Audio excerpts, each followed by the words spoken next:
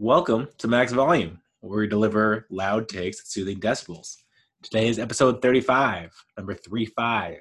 And unfortunately, there's no famous NBA player that I could think of for this number. I guess we're done. Like 32 through 34 is like the sweet spot.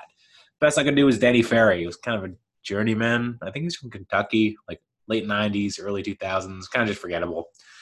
But who cares? I mean, if there's no one good, why talk about it? I'm more fired up today because I bought these tiny cheesecakes from the supermarket. It's my girlfriend's birthday this week, and there's little individual cheesecakes that are like 3 or 4 bites. I gotta say, it's like the most brilliant invention ever because you have a full piece of cheesecake or a cheesecake itself, and you end up eating like 900% more than you want to, and you end up feeling slovenly and sloppy, and the sugar's just streaming through your blood, and then when you're hungry, you snack on it, and then it's not a good look. So to have this individual, tiny, little cute kawaii little baby thing, just genius. Whoever did that, whoever invented that deserves an Oscar. Well, not an Oscar, because that would be for acting. They deserve a Nobel Peace Prize because they're bringing people together. I've also argued that it'd be great to have like cheesecake pops. I guess they have those too, where it's like just one bite. Or I've also argued that deep dish pizza, you should have it as one bite kind of lollipops, because after 1 or 2 bites you're done. It's just a heavy lasagna, and it's not pizza. It's too much. The same with cheesecake. So the fact that they served it down small, that's just fantastic, and I'm just enjoying it.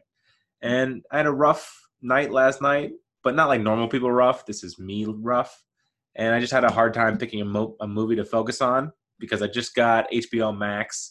And I got my Hulu set up too, so I'm rummaging through the internet, just like top 100 picks for Amazon Prime, Hulu, Netflix, Xfinity, and HBO Max. And it's too much selection. It's a plethora of options.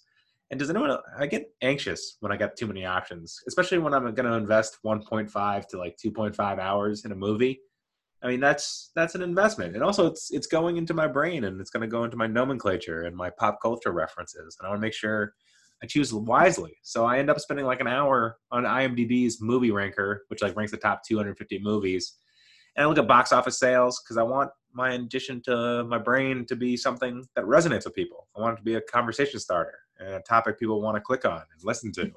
So I treat it like I'm the bomb diffuser, and I'm trying to choose between the blue wire or the red wire. And it's like, it's not that big a deal.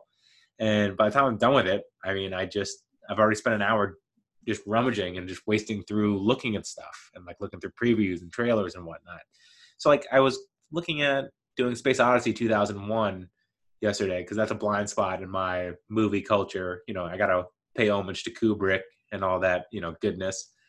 But instead, I'm farting away an hour looking up like online Reddit debates and stuff. And after all that deliberation, I should have just picked a Space Odyssey. And yet, here I am an hour later just deciding, I don't have enough time because now it's a 3.5 hour commitment. So next time I'm just going to click on it. So this time, after all that research, after all that time looking, I succumbed to low-hanging fruit and went to 1994's Ace Ventura: Pet Detective. And this movie is insane. I can't believe it got made. It blows my mind. I'm speechless, and I'm rarely without words. So this movie made like $100 million, and it only cost $11 million. So what an investment. This is, getting into Amazon in 1998 kind of vibes.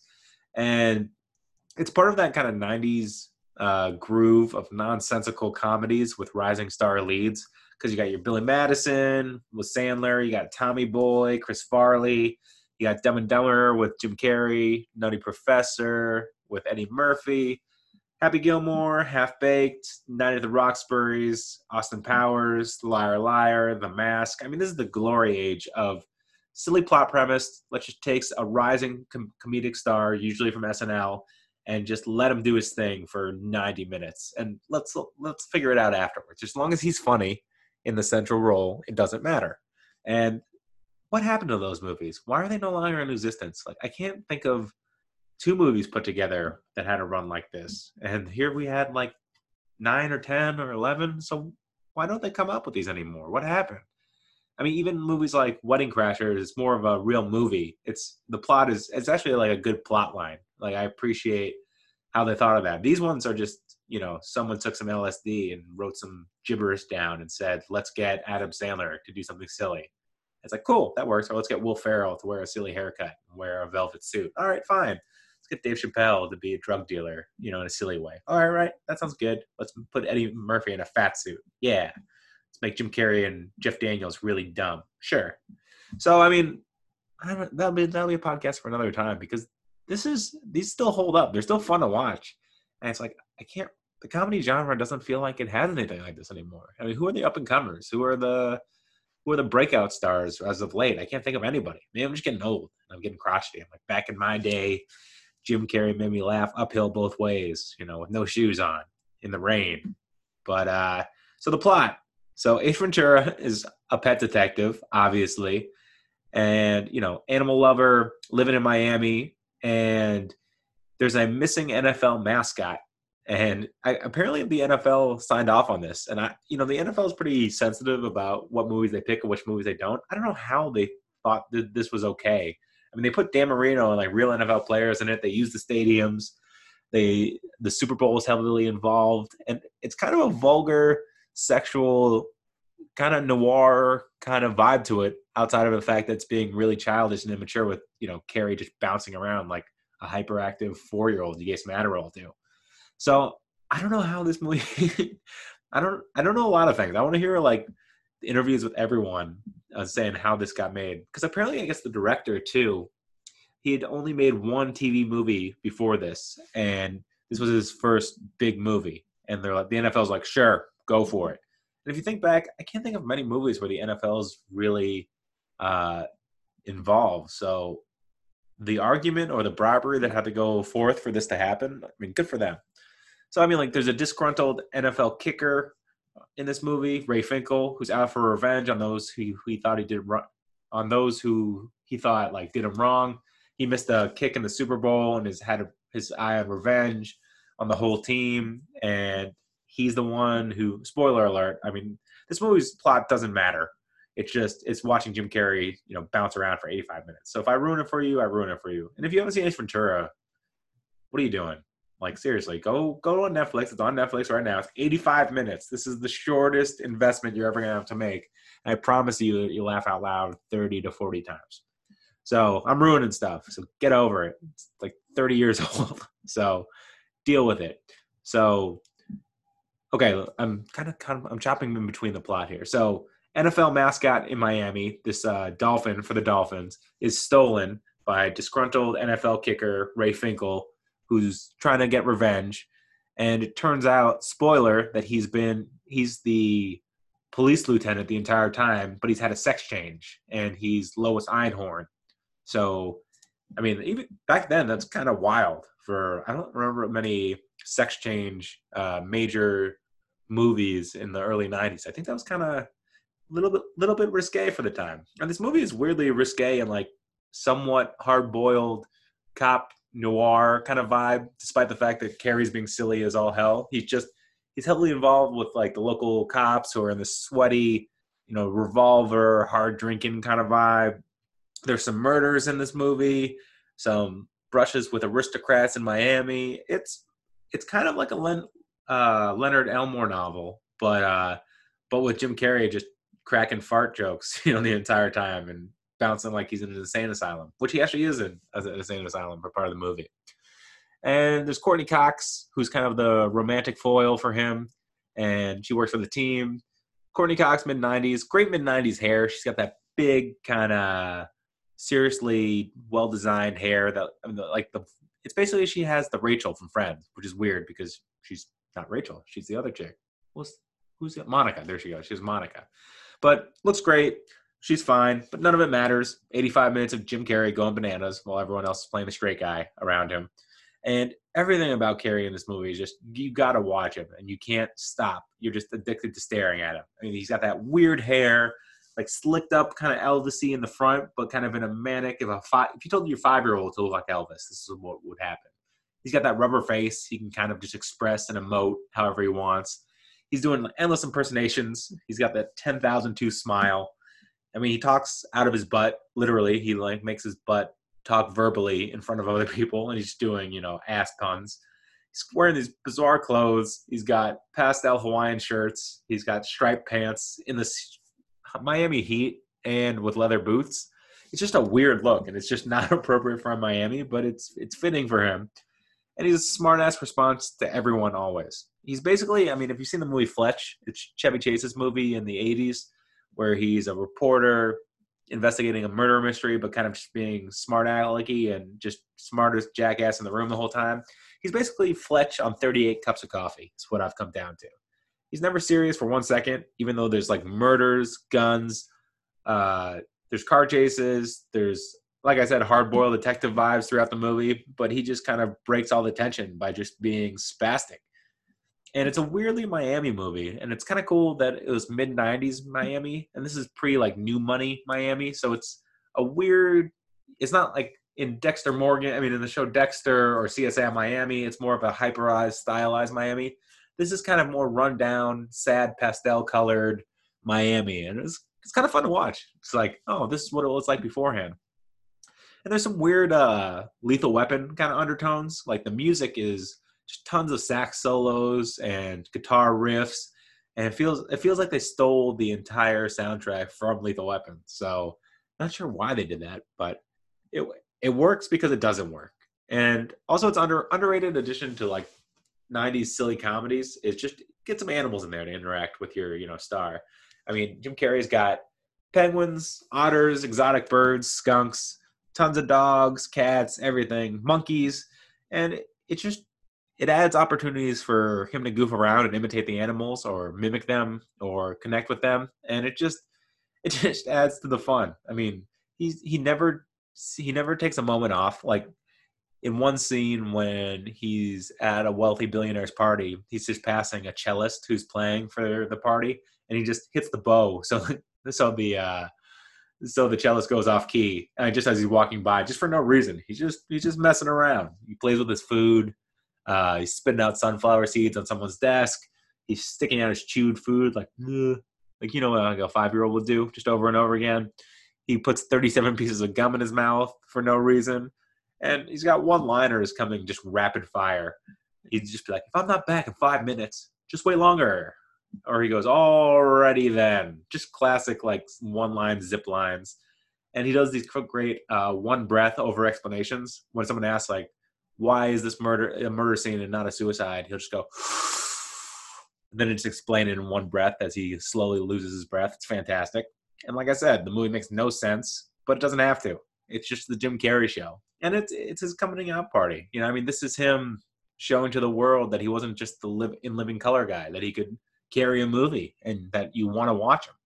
I would watch, if he was still doing those Ernest movies, you know how that guy did 20 to 25 of those movies? If he did exclusively Ace Ventura movies from 1994 till now, that's all I'd be watching. I mean, if he made one a year, like Ace Ventura goes to camp, Ace Ventura eats a sandwich, Ace Ventura goes to the North Pole, Ace Ventura saves Christmas. That's what I want to see.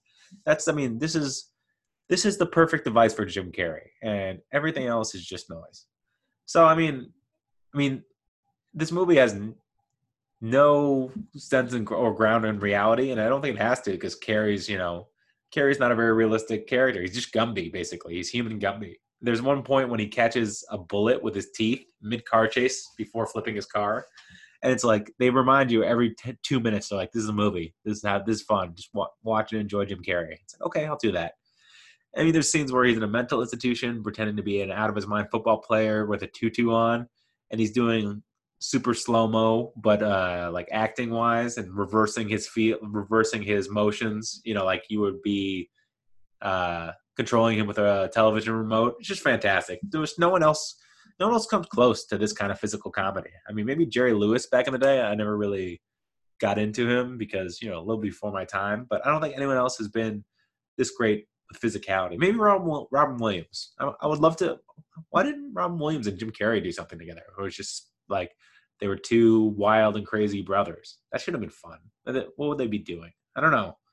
But this movie is also weirdly adult for kind of a childish main star. It has one or two scenes where he gets a little serious, and you can kind of see where Jim Carrey's acting chops are eventually going to go. You see, like, oh, okay, he can tell a story. He's talking about a dream he had when he was 12 years old about a dog chasing him. And you can say, like, oh, this is where the Truman Show or Eternal Sunshine is going to come from. And you can see he can act for the best of him if he wants to. But this starts one of the greatest comedy runs ever for anybody. Like, after this, this is not sequential, I don't think, but it's pretty close. He does Ace Ventura. He does The Mask, which, I mean, The Mask is literally, if this was an A, Mask is an A-. I love The Mask. I think everyone else did too. I mean, it was more cartoon. It was more better plotted and more kind of a fun farce than this silly 85-minute Jim Carrey in every scene kind of vibe. But The Mask, I mean, Jim Carrey in a green faced, hyper cartoonish 1940s zoot suit it was just fun. And that was Cameron Diaz's premiere movie too, and I think that's Cameron Diaz's best role actually. And then he did Batman Forever. He was the joke. He was not the Joker. He was the Riddler. I love Batman Forever. Just campy, silly, over the top. Val Kilmer's an underrated Batman, by the way. I'll do a whole Batman Forever thing at some point, but you got Nicole Kidman being probably the sexiest she's ever been. You got Kiss from a Rose from Seal as like the #1 song in America for like probably a year, probably that entire year. Tommy Lee Jones being silly, hamming it up. Chris O'Donnell as Robin. And I don't know, I just dug it. It was just fun. I think it was still Tim Burton. Maybe it was Jerry Bruckheimer at this point, but I liked it. And Ace Ventura 2, more of the same. This is just Ace Ventura in Africa. And I love that they didn't try to spruce it up or do anything more with it. They're like, nope, Jim, just go for 90 minutes. Let's do it. Let's be weird. Dumb and Dumber, Cable Guy. I love Cable Guy, directed by Ben Stiller. I know it's a dark comedy and people weren't expecting it to get so kind of weird and morose and strange, but I think that's its appeal. It's just fun to watch a dark comedy with Jim Carrey in it. Liar Liar, more the same of the, farcical, that's not a word, of like the fictional Jim Carrey can't tell a lie as a fast-talking lawyer. Sure, I'm signed up. And it kind of makes me sad he didn't reel off 20 of these movies. Like I said, I mean, if he did Ace Ventura 1 through 15, The Mask 1 through 10, and Liar Liar 1 through 87, I mean, I think that would have been fine. But sometimes I think it's hard to be the funniest kid in class, especially when you grow into your 30s and 40s and you're an adult.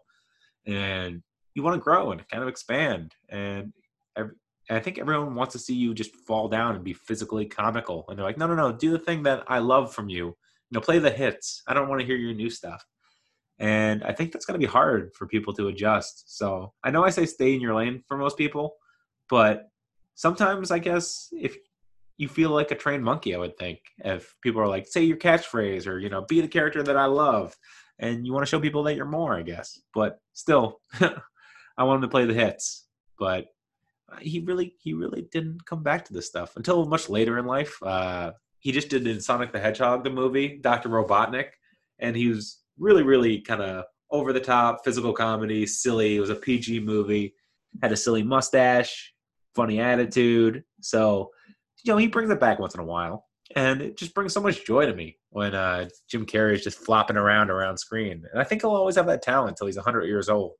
He has that body, he has that talent. He can just it comes out of nowhere. It just comes naturally to him, it seems like. I mean, I'm sure he's trained for it, and I'm sure he worked really hard on it, but there's something that just emanates from him. You just look at him, and you're just like, I just want to laugh. I just want to enjoy you.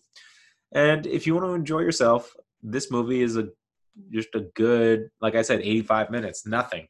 That's barely, that's a load of laundry. So if you want to do a load of laundry and laugh for a little bit, this is great. Because it's like watching LeBron James in high school. You know what I mean? It's just seeing the potential that what could be.